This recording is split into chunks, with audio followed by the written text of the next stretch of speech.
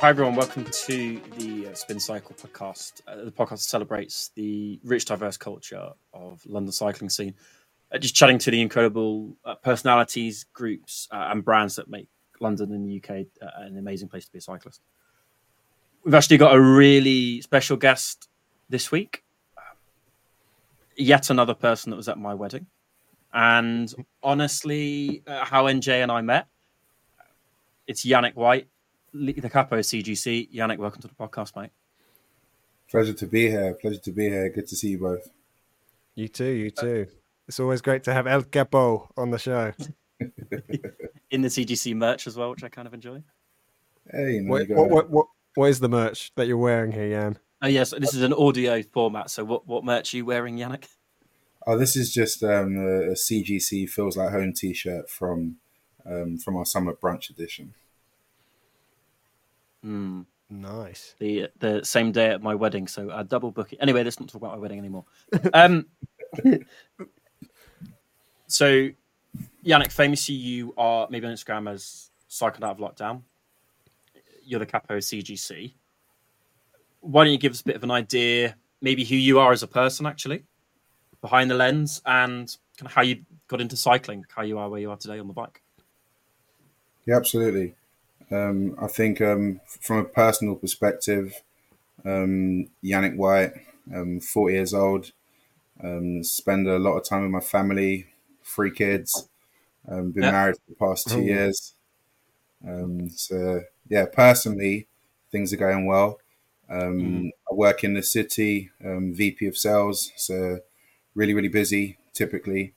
And I've always looked at some form of sport for exercise, for distraction, and just typically to keep the mind distracted away from the workplace or family pressures, etc. And I mean, you went.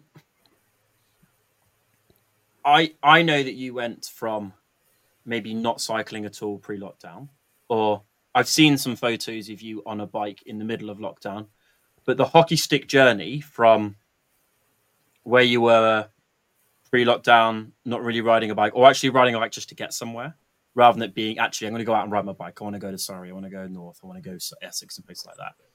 And now you're riding an Athos, and you did one more city last month, which is mega, by the way. Congrats on that. Thank you. The person you were then and the person you are today, like, I guess, what's that kind of cycling journey been like, right? Because I was on one of the really early CGC rides, but it's a whole different kettle of fish now, right? Like, it's quite pro now. Why didn't you maybe talk us about how, like, you kind of come up as a cyclist actually during that time too? Yeah, definitely. I think, it's not often I reflect, but I think the journey's been definitely a bit of a whirlwind because I guess I hadn't really ridden a bike probably since I was about 16 years old, right? For me, cycling was a way to get from like my house to the shops or from my house to a friend's house, right? So typical kind of BMX bike, mountain bike. I think I had a green Muddy Fox at the time with I guess what you'd call today tan wool tires, right? Oh, nice. Oh, come on, mate. Right. Underplaying it. So that was kind of my kind of pre really road cycling days. But I think what happened during the pandemic was my gym was closed. I live in Wembley. I used to run around Wembley Stadium, and they closed access to the kind of track where you'd run around there as well. So I guess being on the social medias at the time, seeing a few of my friends who were just like cycling or riding bikes, kind of made me think, hey, let me just get a bike as a method or a way to get out my house, right? We was all on lockdown. It was a pandemic, but you could cycle for, I think 5 miles was the rule at the time, right?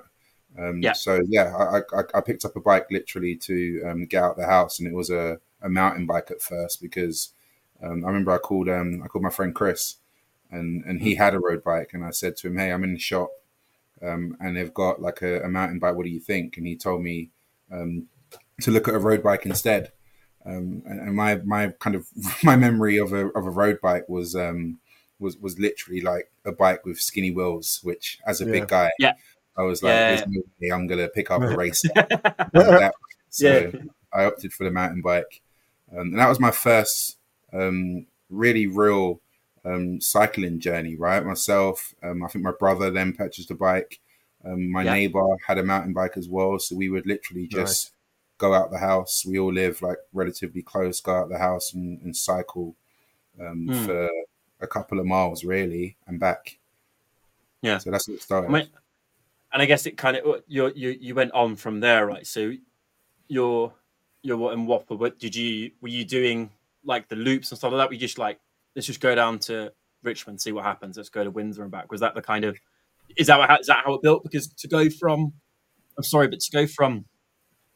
never had a road bike to you know RCC ride captain, one more city. Yeah, yeah. There's It's a hell of a journey, man. yeah, yeah, In yeah. retrospect, right? No, you're Couple right. of, I think that if I think back to the rides I started doing, where I live, there's like a canal nearby. So we used to just like ride down the canal, like super safe, right? Super flat. And again, that was the early experience. I knew no better, so that was the early experience of Yeah. cycling or riding. It was just from A to B. Let me get out, do a small ride, be outside for like half an hour or an hour, and then back. And then I guess like after every ride, you start getting a buzz of going further and further and further. And I remember one day we said, "Hey, we want to cycle around Hyde Park," and so we put the bikes in the car, drove down, right? Drove, Yeah. right? yeah. Yeah. All that 12 kilometers, pay congestion charge, take your bike out. Right. So we drove down to Bayswater, met up with a couple of friends who also drove down to Bayswater, parked up the car, and then went into Hyde Park and did probably a lap or two at best, right? And then back to the car and then back home. And again, that was the early experiences. And then it went from that to one day going to like Richmond Park. Nice. That was probably the first experience of going to Richmond Park and seeing like again it was lockdown, so it's a bit different. When I say so many cyclists, so many then versus today is a totally different number. But Yeah. what felt like a lot of people in there at the time was just like one really surreal, really encouraging. People were going past me because I was on a mountain bike and they was on road bikes, right? I didn't know the difference between what makes the bike go faster, etc. And so we were doing that, and then one day my neighbor, who I always beat when we was riding, he actually got a road bike, and we went on a ride, and I literally just couldn't keep up with him, and I had no idea like why, right? And then I learned more about understanding the weight of a bike, the types of the bikes, right? Rolling wheels, just various different things. So again, it was difficult getting hold of a bike, right? In 2020, etc. It was super hard to find a bike. So I was searching. I came across a Trek de Marne, it was called, that I found online. It was in stock at Brixton Cycles, and I called the store and literally over the phone put a deposit down, went down there the following day and bought a bike. Nice. Sick. That was my first experience in road cycling. And then going out more. I think as you ride, I was posting on my like kind of private Instagram page. I'd see someone else who rides, or they'd see me. Oh yeah, I got a bike as well. I'm riding too. Let's meet up. Yeah. And things just started to escalate in the sense of a social gathering form, right? So rather than just me, my brother, my neighbor, Chris, it became maybe us and another person. It's almost like every week there was somebody else who also had a bike, right? Yeah, of course. Yeah. I mean, go on. So I'll ask you this one because. Wait, when did you first decide? When did you ignore the haters and decide you needed to put a bit of Lycra on? Because it's a very niche choice. Going to either your local bike shop or going on Sigma and seeing a really expensive Speedo for about 150 quid and going, yeah, do you know what? I can justify that. Was there a point where you said, well, the die has been cast, I'm now wearing Lycra? Do you remember that? Was there a point where you were like, fucking hell, we got to do this now? Do you know what? I think when I was first riding, I was essentially like out of the gym and onto the bike. So I was wearing like I wear Nike a lot, so I was wearing Nike Dry Fit, right? So my gym clothes became my cycling clothes. and I'd probably say that when I got a road bike and I started cycling more around, like whether it's Richmond Park or Regent's Park, and seeing other people in cycling apparel, that becomes a comfort, right? Because it's to a non-cyclist, wearing Lycra is not cool, right? So to somebody who's just got a bike, wearing Lycra is not cool. But someone who's just got on a bike, who's now associating with other people who are on a bike, right? You start to understand the maybe marginal gains, but the benefits of wearing bib shorts or tights, padding, for example, versus wearing normal shorts, no padding, right? T-shirt flapping in the wind versus fitted cycling jersey, non-flapping in the wind, right? So those small differences is probably what made me make that transition. And then another one of my friends had cleats, for example. And so kind of said, hey, you should get cycling shoes. The benefit of it is XYZ. Like one day I went out on a ride in the rain, and my feet were like slipping off the pedals as we was riding, right? And somebody else didn't have that experience, right?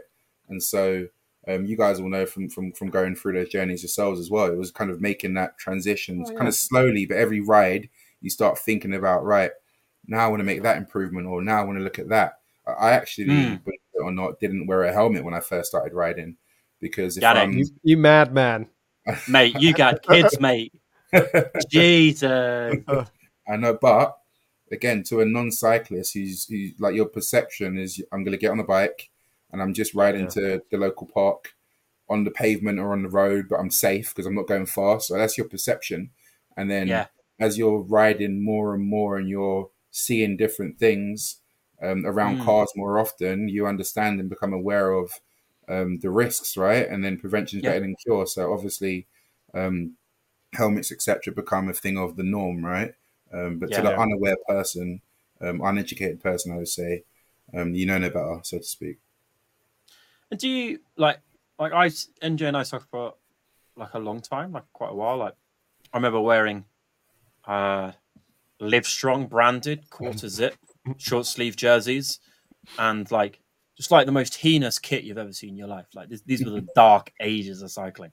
I told NJ once I cycled the wrong way against traffic because somebody told me that's how you do it, and this was in like dark rural Suffolk. So anyway, so like it's different. But like even since, maybe you've got a quite unique perspective on this because you're the Capo CGC. We'll get on more onto this in section 2, and we can talk about how the club came. But you've seen a massive change, even though in relative terms came to cycling a bit late, both in life and then in the kind of overall arc of where we are now. But how do you think cycling has actually changed, even since you've started doing it, right? Be it from maybe a community, from being out on your bike. We might be venturing into the next part of the section, but I'd just be keen to get your understanding of, because you see it more than anyone, right? You run one of the biggest cycling clubs in London, one of the most active cycling clubs in London. How do you think anything has changed since you first kind of started? What are we now? 4 years ago?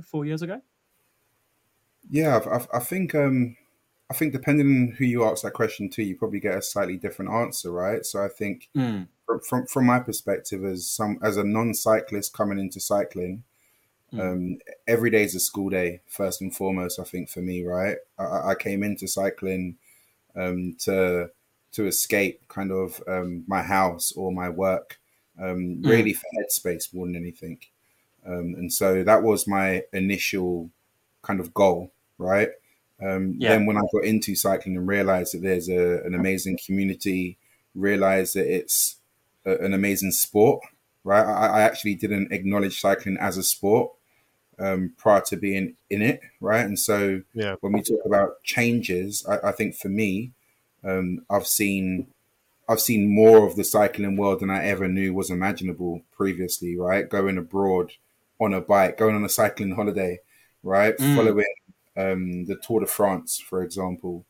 Acknowledging kind of sportifs, social groups. So the social groups is the first part that I became aware of, but there's so much more than just social groups, right? Going to the velodrome, accessibility places as well. So I think the changes I've seen at first hand have probably been more and more clubs, and on a community grassroots levels, I think cycling's become a lot more accessible.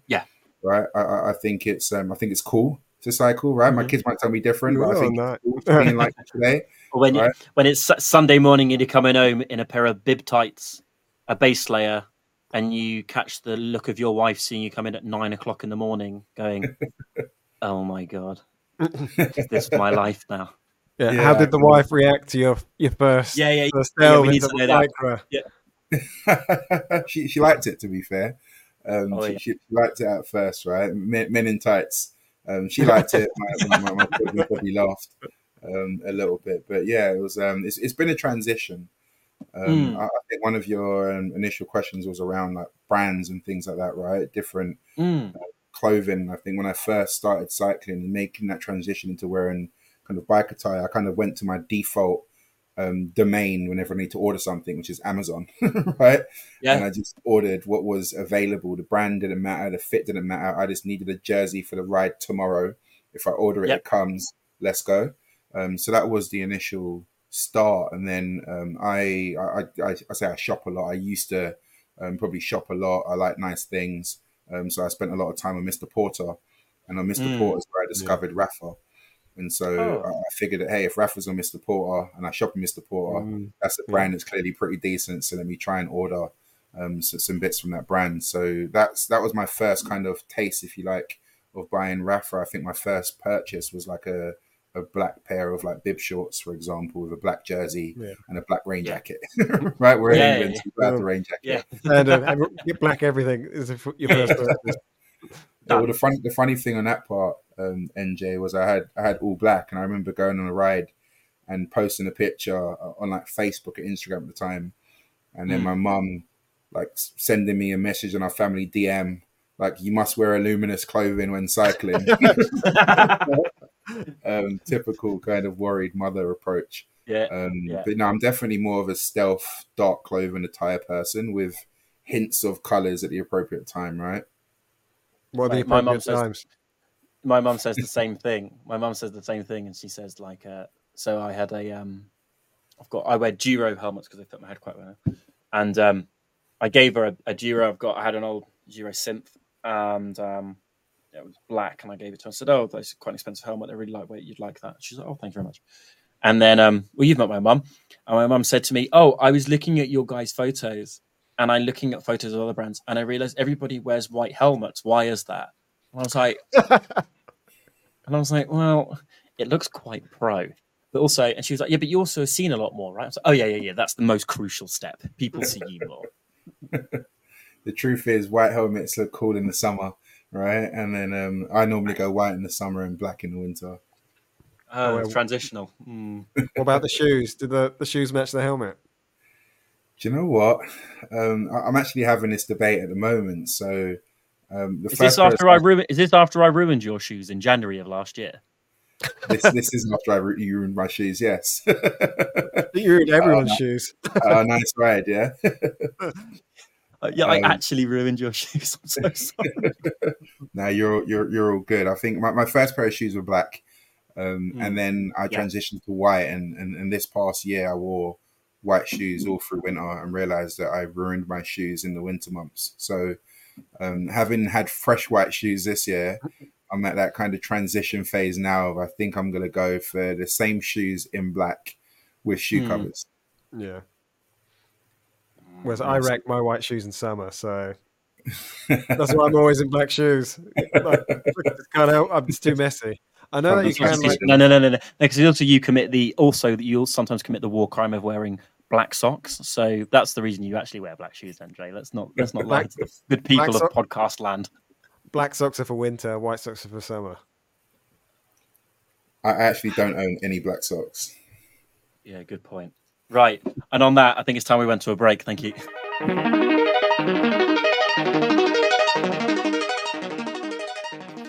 Welcome back, everyone. Jan, how did CGC start? Because me and Cam, despite being at the club for like over a year, maybe Cam longer in it, but we don't really know. We just know you and Chris started it off. Yeah, do you know what? I'm gonna have to do some thinking myself here. No,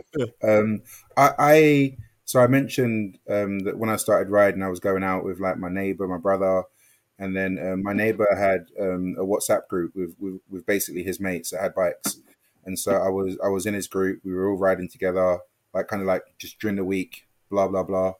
And then one day, fast forward a few months into the pandemic and into riding, one day I spoke to a couple of my different friends from like school days Yeah. who all live in different parts of London.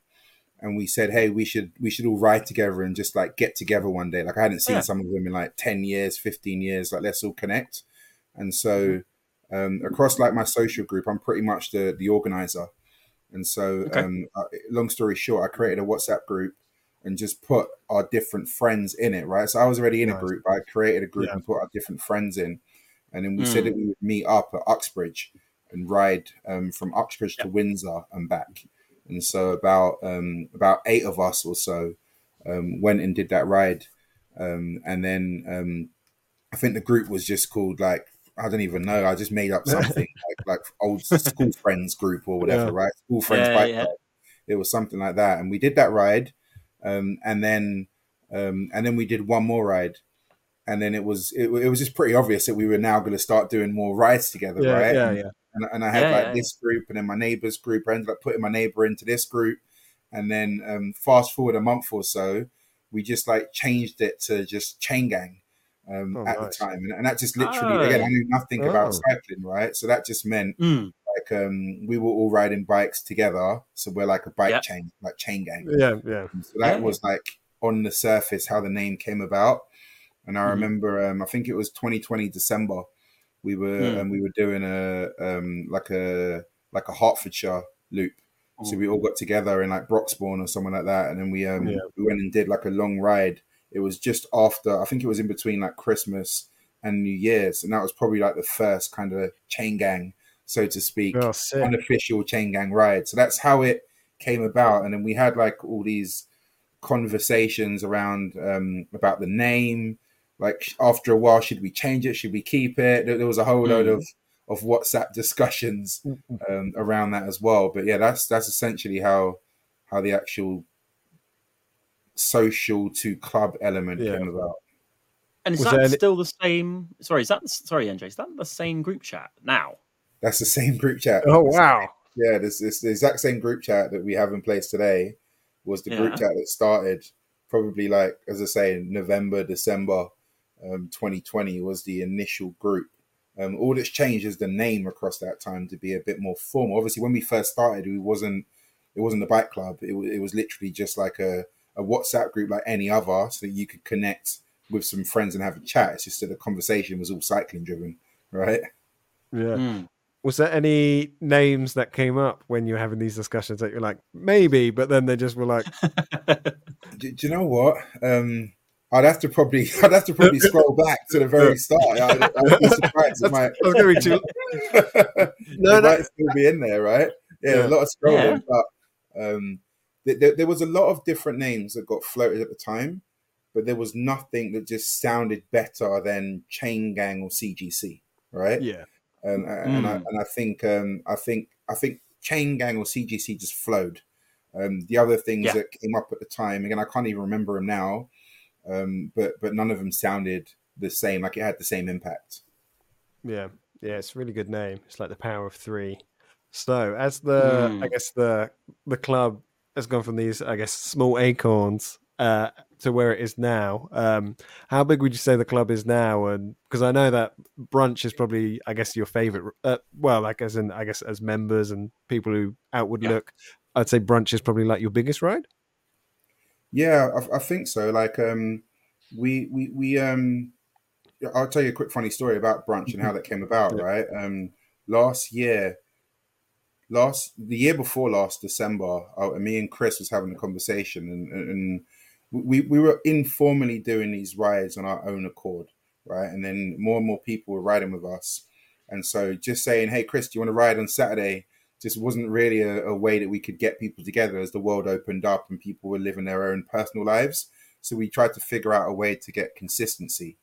And so I remember speaking to my wife at the time and saying, "Hey, I'm gonna block out imagine this conversation, right? I'm going to block out the next 3 months worth of Sundays to ride my bike in the morning, but I'll be home by 11, 12-ish. Right? Yannick, just to confirm to the audience, that's with 3 quite young children at the time?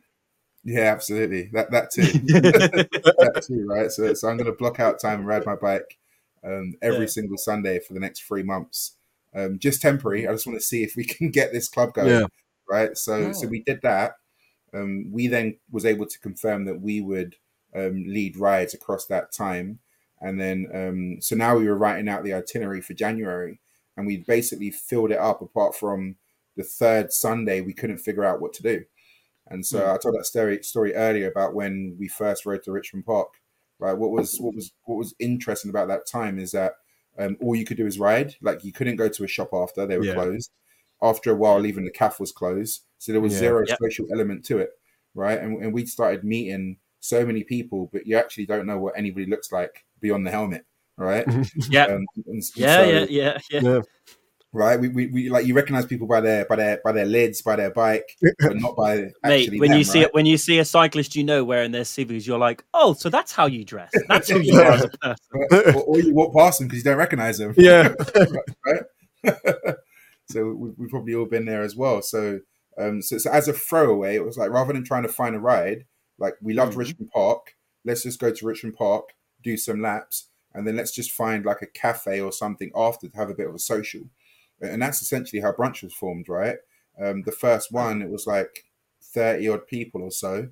Again, everybody loves Richmond. It's accessible. You do some laps, and everybody loves a good old social, some coffee and cake and some chat. So that's how it came about. And then the summer one was again like, hey, this brunch ride's good. Do you reckon we can get 100 people? Was how that came about, right? And then I think we love abbreviations, because amongst one of us, somebody just threw out like bank holiday bonanza. Right? Next minute it becomes right? And we had like 140, 50 people at the first one. Same thing again this year. So that's by far the biggest ride attendee wise, for sure. Can I ask you? Sorry, NJ, but Yannick, the first brunch we did, was that at an? I'm not going to name the place, but was that at a place where we said there was going to be 15 of us and 30 of us turned up, and it was in South London, and they told us to stop coming in, and I had a pint and my wife was very much ready to have a baby. Well, she was 7 months pregnant, and I decided to have a pint very early on, and it was the first, maybe the first proper CGC thing where people were like, okay, this is a vibe, this place. Was that one? That was that one, 100%. Yeah, 100%. And yeah, we didn't know how many people were going to come, right? So we called that particular place and just said, hey, can we make a reservation for 15 people? And I think like the day before the ride, it was like 30 odd, or so. It was about 25 or something. So we called up and said, hey, there might be a few more of us. And it was a bit cagey in the answer. And then we turned up on the day of 30. Right? You turn up to any restaurant or cafe and you essentially bring them business, you would think that would be an amazing thing to do. But I guess they've got local custom, which come there regularly as well. So, in short, 30 bikes. I guess difficulty with other customers getting away to the takeaway cup lids because of the bikes, right? So, we found the new home that welcomed us with open arms. I've kind of focused in on, I guess, brunch, but what other rides does CGC do? I think the ethos of CGC really is about opening up rides to the community to join, and we try and embrace all different types of people that we can support in a safe environment. And so our rides range from what we call C1 to C4, right? So from race pace to chit chat pace. So as long as you can like confidently ride your bike, then we can try and create a home for you to ride in a safe space.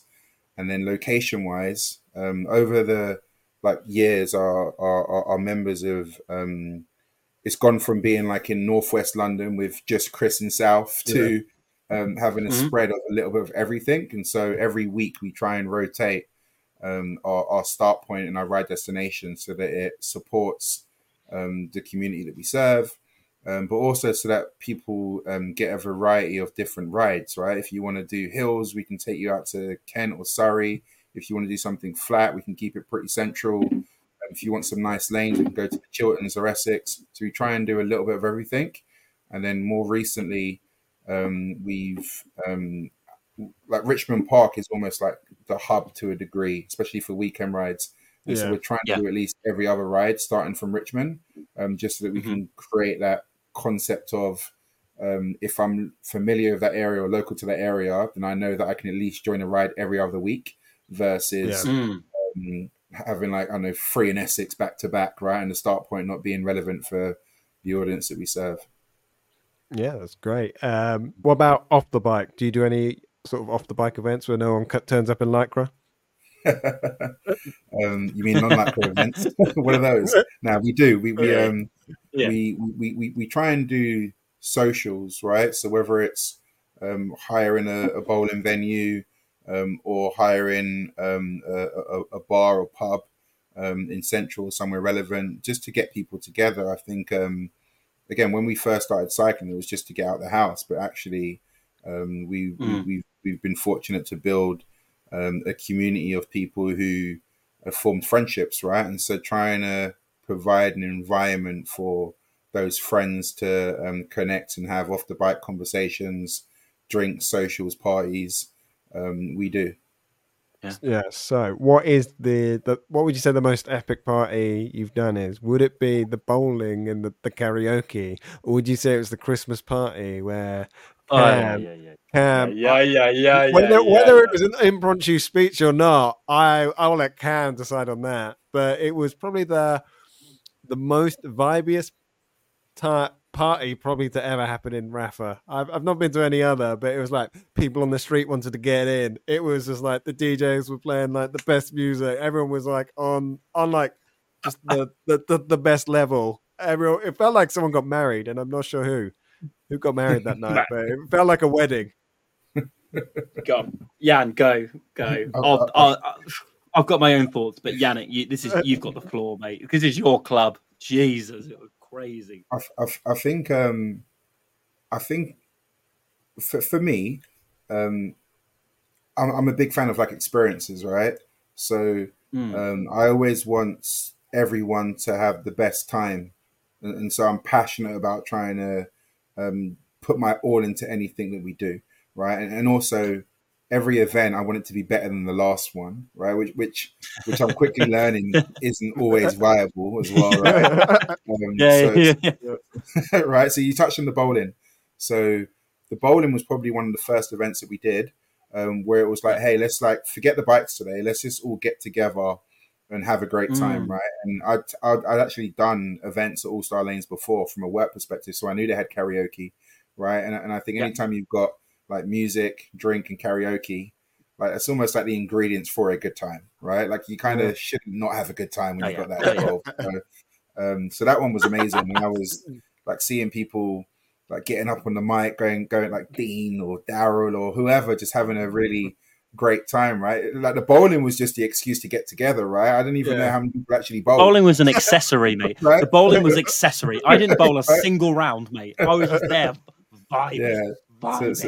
So that party was epic. But the Christmas party was I'd been to a couple of events at Rafa, and we had partnered with Rafa, which gave us accessibility to or access to the clubhouse, right? And so wanted to turn the clubhouse into a nightclub, right? And so we put that on as the kind of end of year stroke Christmas party stroke anniversary, because around that time is also when that first ride I mentioned to you with the WhatsApp group came about, right? So we kind of treat it as a unofficial anniversary stroke end of year celebration. Yeah. So like for me, I guess like I get satisfaction from just looking around the room and seeing people enjoying themselves, seeing two random people who turned up for rides at different times that didn't know each other, that are now having a like civilian attire, I call it, right, off the bike in your civilian gear. Having a drink, having a dance, and enjoying yourself with somebody who used to be a stranger. Like for me, Like, what's more enriching than that? And so that party was epic, right? Seeing people on the street walking past the store and then coming back and trying to figure out how I paid to get in. It's like, no, this is just a cycling club party, mate. Yeah. Right? Yeah, it was great. Mate. So bowling, my wife and my daughter came. My daughter was 4 months old. Do you remember? So first of all, they were like, it was downstairs basement on Star Lanes, and the guy was like, "Bro, no, why you got a baby here, man? Bro, no babies." I was like, no, I've cleared it up with the guys who arranged it. I can bring my baby. And he's like, I need to speak to him. And you were like, nah, shut up, man. Let's let this guy in. And my daughter, no headphones, none of this like ear defenders. Yeah, she slept behind the speakers when Yeah, everybody was doing the karaoke. I saw And then some of the videos from that. And then the Some people can't sing. the Christmas party was chaos. Like, I turned up. There's like, oh my God. Like, yeah, like I pretended that speech was off the cuff. Mate, I planned that for 3 weeks, and it was so planned, but I pretended it wasn't. Oh, clearly it was. But I turned up and I said, like, there was more pizza than people, and I don't mean just like pizza slices. I mean like actual pizza. And I was like, oh, okay, maybe I'll have a little bit of food. And then they were like, no, keep going, keep drinking, keep going. I think we left at 9. Yeah, I think we left about 10:30 when we 9 or 10. I think we left, and then, my daughter was still under a year old, right? So we were kind of taking it easy, and my wife was there, and I was kind of thinking, and I was like, oh yeah, we can just shoot off. It's a bit late, but I remember, like, when you wake up on your phone and you look at what people have been doing, Yeah, and it was like Yannick White Instagram updated 45 minutes ago. I'm like, mate, like, I'm so glad. Like, those days are behind me, man. I can't do that anymore. yeah, it was definitely a late one. We ended up in Chinatown, didn't we, Yan? I can't remember what the Chinese restaurant was called, but I devoured that sweet and sour. Like it was no bit. I was like I don't know why. I was like to the waiters at like 1 a.m. in the morning, what would you recommend? They were horrible. But that's what I want. That's what I want from from those restaurants. Like at 1 a.m. they're like, all the recommendations are like some like fluoro yellow on the like menu, and I was like, I know what I'm already gonna get. Yeah. It was just like all over my face, like I've been to war or something like that. The signs of a good night. If you're in central London, you've had a good night out if you end up in Chinatown, right? Oh yeah. Oh yeah. Oh yeah. Yeah, that was an epic finish to the night. Yeah. So we've kind of established the beginning. We've established the present. But what about the future? Where do you see, I guess, CGC? Because this year you launched your race team. Yeah. I don't know what else you've launched. You just got bigger. That's all I know. Race team, you've got bigger. Future, is there more ride captains on the horizon? Is there more rides, more destination rides? Yeah, definitely. I think one of the things that I used to do at the start of each year was just have a conversation with different people, or send out a survey to different people and ask, hey, what are your goals? Like, what are your riding goals this year? Yeah. Because I guess my kind of vision or my desire is, if I can try and create within CGC a platform to help individuals achieve their riding goals, then that means that the club has continued to serve its purpose, right? And so, and I couple that with some of what my riding goals are, right? Or what are my or Chris's objectives or goals? Because a year or two ago, it was, hey, I want to go abroad with the bike, right? So selfishly, we wanted to go abroad with the bike. But it turns out that a lot of other people wanted to go as well, right? And so a small personal holiday became a CGC club organized trip, right? We didn't say, hey, we want to build a trip for the club. We just wanted to go abroad with the bike, and others did. So we facilitated that, right? And a lot of our events and different things have been around maybe personal interests, and then we've built that into the club because they became common interests. And so I knew coming into this year that there was a desire from individuals to race, right? I also know that we didn't have a race team. I didn't even know, and I still am figuring that out, like like as a team, what are your responsibilities? What do you provide, right? Yeah. What I know is we had a couple of riders who were strong, who were approached by other clubs who had those facilities and pathways, and so Hmm. respectfully they went and rode with those different clubs, Yeah. which is great because that enabled me to understand that we were missing something, and so connected with British Cycling, spoke to a few different individuals for support, and started to really set up an infrastructure so that people within our club could race under our club versus Yeah. having to go somewhere else because we haven't got that. And so we built a platform for 4 people. We actually just had 2 more connect and join as well. So we Oh, head nice. into the end of the year with 6 people officially registered under the Amazing. brand, but probably more because some people do cross and different things, and they're tagging our Yeah. club. We just haven't had a formal conversation around it yet, so we need to formalize that, Yeah. right? But I think putting some real structure and process across the race team side is on the agenda for next year. I think continuing to serve the community, right? Continuing to provide open rides that are accessible for everyone who can participate is something that we're passionate about. You mentioned ride leaders. I think it's important that you can only serve the masses or an audience, right? If you've got Yeah. enough ride leaders to support that infrastructure and be safe. So we're actively recruiting for more ride leaders to come into the fold, right? At a stage we had 16. The theory across that was everybody has to Yeah. do 1 ride per week, or sorry, per month, which Yeah. covers the weekly roster. But what I've learned as well is the more and more that people cycle, the more you find like passions in different areas, and life also just takes over, right? So availability isn't always there, and so you've always got to have a constant bank of people who can also add into the fold. And people have often reached out saying, "Hey, I'd love to do that. I'd love to do this," and I've probably been closed to some of those conversations because either I don't know you, or I don't know you well enough, right? Yeah. But I'm also learning to try and entrust people more, right? Which is very difficult because I've entrusted a lot of people as well, and that doesn't always get you the right outcome that you're looking for, and so you have to be somewhat guarded, yet Yeah. able to be open to allowing that as well. Yeah, but in short answer, more racing across the team. I think you see more Yeah. cheesy bibs out there in the wild, right? More cycling Oh, trips. nice. We can go abroad to some of the same, but also new destinations.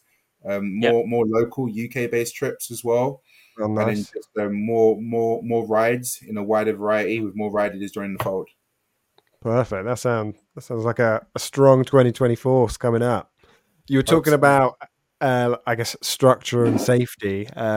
As we all know, in any walk of life, there's going to be, I guess, people aren't going to get along. There's going to be conflicts. There's going to be people unhappy. How, as a club, do you and Chris, I guess, deal with those sort of complaints? And how would people, how would people go to, I guess, if their problem was with you and Chris, how would they, I guess, go about dealing with that? Yeah, I think there isn't like a magical answer or wand Yeah. to really throw at that one, right? I use the phrase "every day is a school day" quite a lot because when you're in something that's essentially new to you, you're constantly learning, right? Yeah. I'm a leader in my day-to-day job. I manage and responsible for over 70 people, right? And so from like a dealing with conflict or complaints or resolution solving, that's what I do in a structured way. But in the workplace, that's different to in an environment like if you was with your friends, right, or in a cycling community.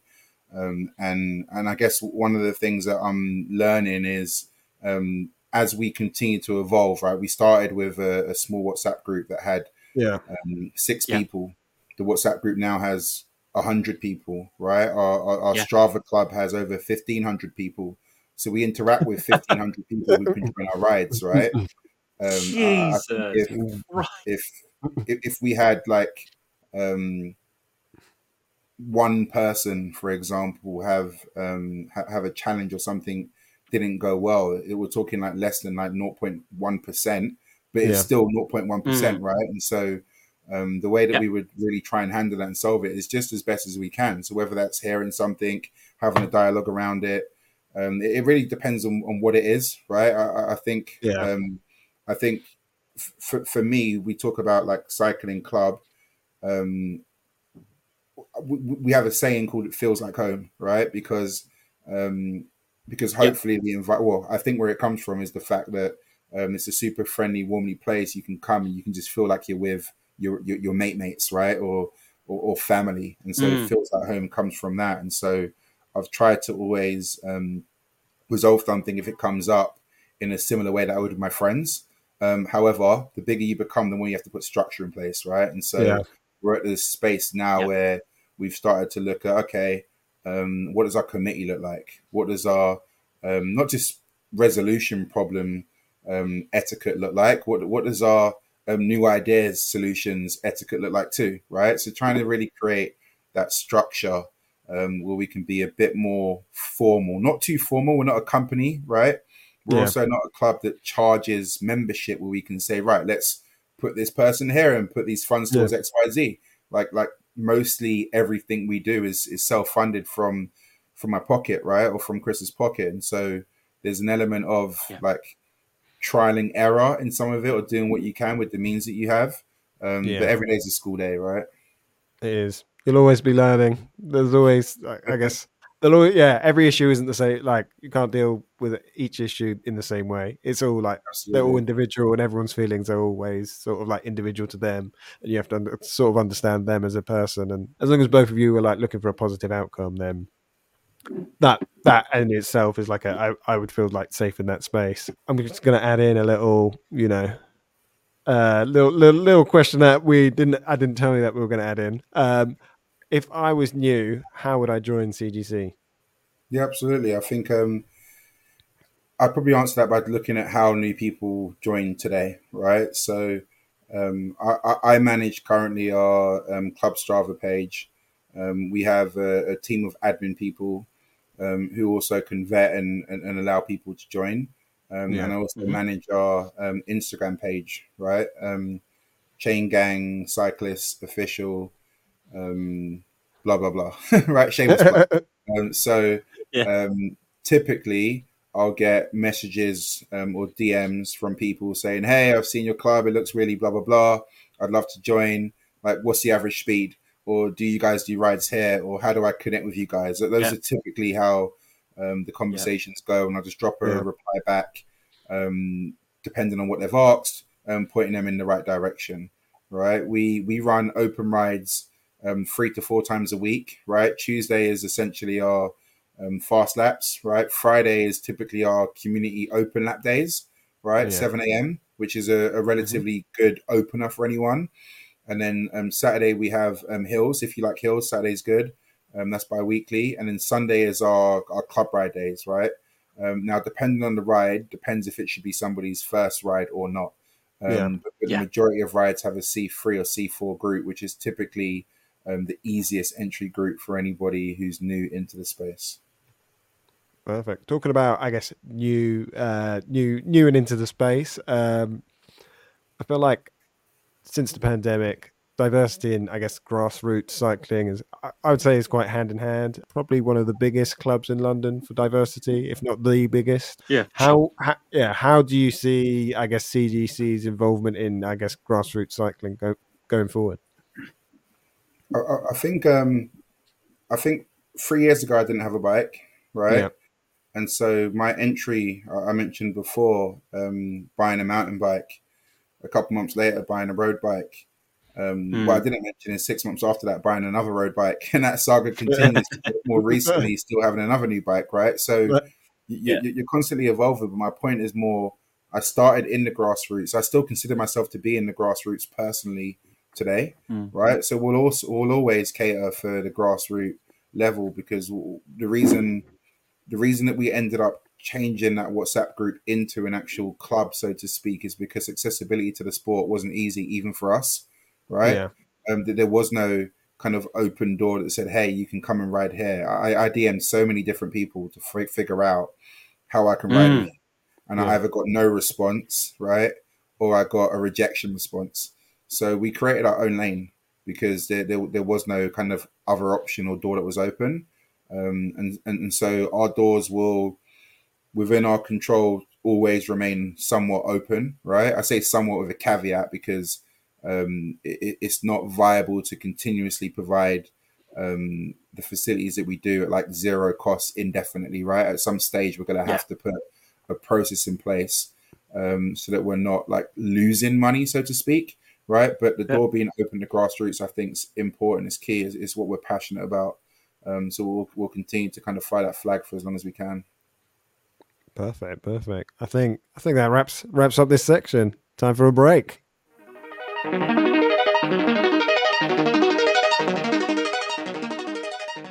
Welcome back, everybody. We're going to go into the third section, which is Q&A. The first question might not be rapid fire, but I think we need to do it regardless. NJ and I are both members of CGC. Jan, can you tell us the story behind the CGC kit, please? Yeah, I think I support Man United for my sins. We're having a shocking time at the moment, but let's not talk about that, right? I know nothing about football. Fine. Good. Let's stick with that. Right? Are they still in? Are they still in the Champions? They're still in the League One. They're still in the top one. Yeah, just about. We're hanging in there. We're hanging in there. But my favorite kit was a red jersey that had Sharp on the front, and it basically had the stadium printed into the design of the jersey in the background. And so when I started thinking about like designing a kit for the club, like we're from London, right? So I wanted London to feature into the design, and so I kind of took inspiration from that Man United stadium jersey and thought, how can we build a cycling jersey with like the London skyline in the background? And so literally like downloaded some pictures of different kind of skylines, had the idea of the jersey, thought about a few colors, and then just started tweaking it over time together, and then landed where we are, right? So that was that's where it came from. A lot of people walking around with Man United inspired jerseys, right? I know that. You know, the Liverpool supporting fans and CGC, they wear that. They wear their Man United jersey with pride. Big up shorts. I love that. Yeah, is there? We see people in like the pink colorway and the grey colorway. Is there like is there a reason behind that? Yeah, there is. I think. Short story is couldn't really decide on one definite color, and so the grey was the first rendition, and then the pink came about. And then really couldn't narrow down between let's go with one or the other. Like I was always going to get both personally, but where we landed was there's really two sides to the club, right? There's what we tend to call the inner circle of the club, the core members of the club, right? People who have been consistently riding from its infancy in the group, right? They're in the core WhatsApp group, and that's about 100 people strong. And then there's the community side, right? Anyone who wants to come and join one of our rides is welcome to. They sign up through the Strava. And so I didn't want to have just one kit for just the core members, right? I wanted it to be accessible to anyone who wanted it. And so we went with the grey being accessible to everyone and the pink being more exclusive to the core members of the club. Mate, I just need to say that your 40th birthday green jersey. Oh my God. I think Chris has a nice blue one. And then you got the all black as well for when like you gotta go stealth mode. Yeah. So and this I guess like again, one of the ideas with that kit design was rather than having to design new kits, just run a new color, right? Like you can keep the same print and just write now all yellow, bang, all green, bang. And then to your point, Cameron, for my birthday I was blessed with a deep green colorway, which was probably my favorite color Rafa kit. I used to wear it all the time, so I'm imagining that's where you guys took inspiration from with that color, right? Which is amazing. The Capo jersey. Love it. So good. You spoke about inner circles. What do you prefer, Regent's Park or Richmond Park? Do you know what? I think they're both great for different things, right? I think Regent's Park for me is probably my staple, my go to. It's closer for me to get to. Mm. It's flat, right? And so if I want to just go and get my head down and just do laps at a consistent speed, that's the go to. And to be frank, Tuesday is probably my favorite day of the week. We do hot Ah, laps. Mm. I'm out at 6 a.m. I'm back home by 8:30, and I'm getting ahead of yeah. the working day, and I'm ready to go. Right, so Regents is definitely the staple. However, I'm learning to love hills, right? Oh, And Richmond gives me that elevation that I need to Mm. continue to practice on, right? So it's a hard divvy. It's a hard divvy. Give me both. oh no, Do you no, think? you only get one. Mate, do you Regents think? Park. Yeah, yeah. But hang on, there's the other thing that NJ and I talk about all the time. Do you think Regent? Which do you think's more pro? Regent's is more pro than Richmond, right? Regents is definitely more pro. Oh yeah, of If you're course. there in the morning before 7:30. Mate, Absolutely, yeah. absolutely. So as you was talking about, I guess learning to love climbs. Do you have a favorite climb?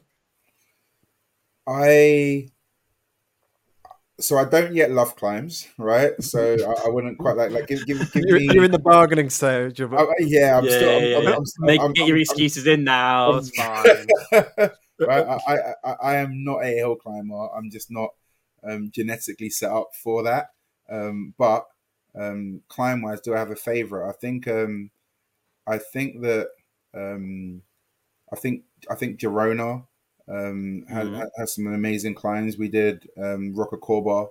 I've done it Yeah. twice, Yeah. but we did it this year as a club, and that's probably the favorite just because it's got a lot of emotion attached to it. Mm. Right, we had 27 people Yeah. do it, and 27 people completed it, so it was a real surreal, emotional Awesome. end.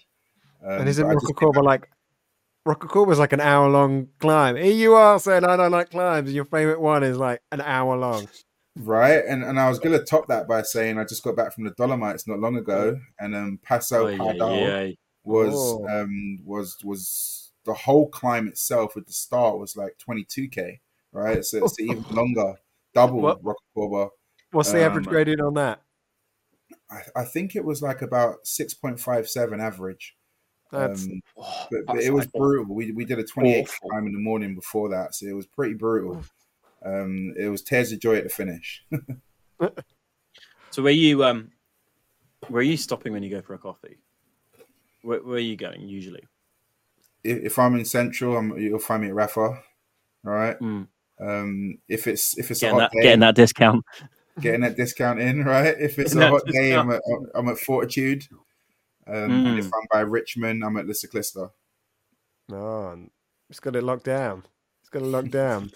Oh, that's like Talking, the Power 3, to be honest with you, isn't it? what would you say is the most overrated cycling product? That could be like anything. Oh yeah. The most overrated cycling product.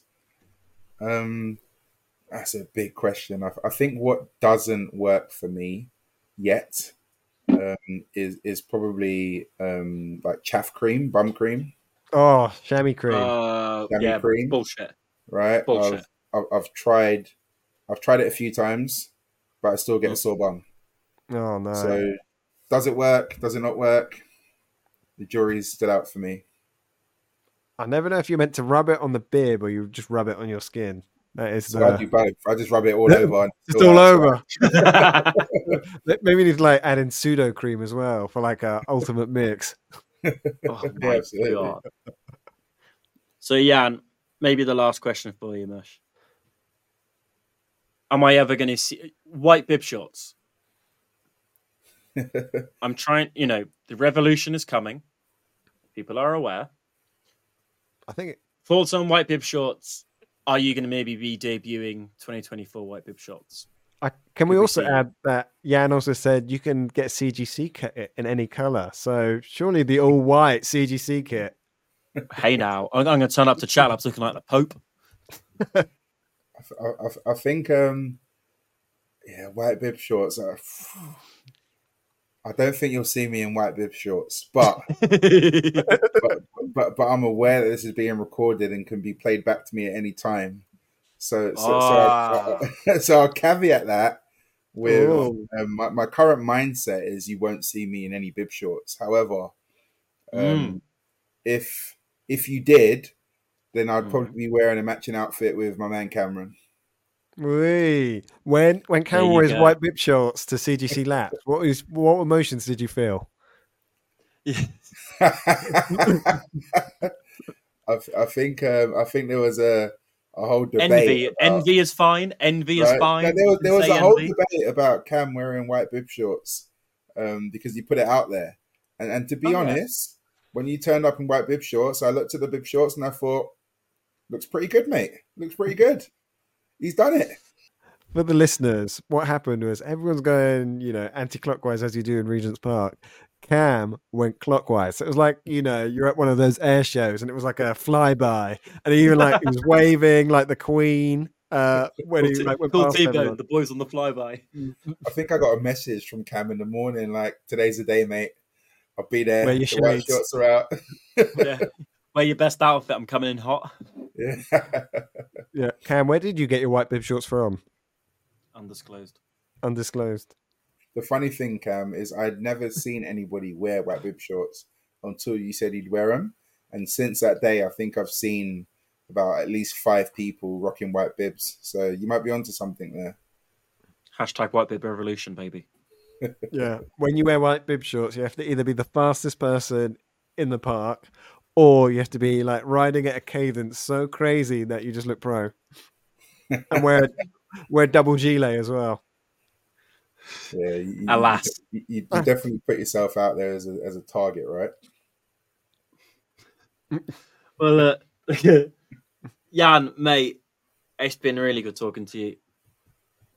Like the work that you and Chris have done on CGC about diversity, inclusion, how you've gone from not cycling to being one of the biggest clubs in London.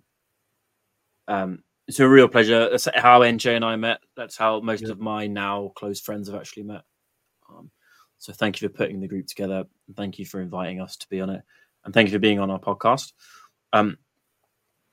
Places to find you: Strava, Instagram, Fast Laps on a Tuesday, Chat Laps on a Friday. Jan, do you have anything last you want to say on the pod? Now, listen, guys, I really appreciate joining and being a guest. I love seeing you guys working together. I look forward to hearing and listening to future editions. Always happy to support and help in any way possible. It takes opportunities like this. It takes you guys speaking to different people within the sport and the industry, so that the new generation of grassroots entries can really get visibility and transparency into what's happening, where to go to, right? So it's a beautiful thing that you guys are creating. I wish you guys the best of luck. Thanks. Thank you very much, Jan. Everybody, that was Yannick White. Bye. Bye.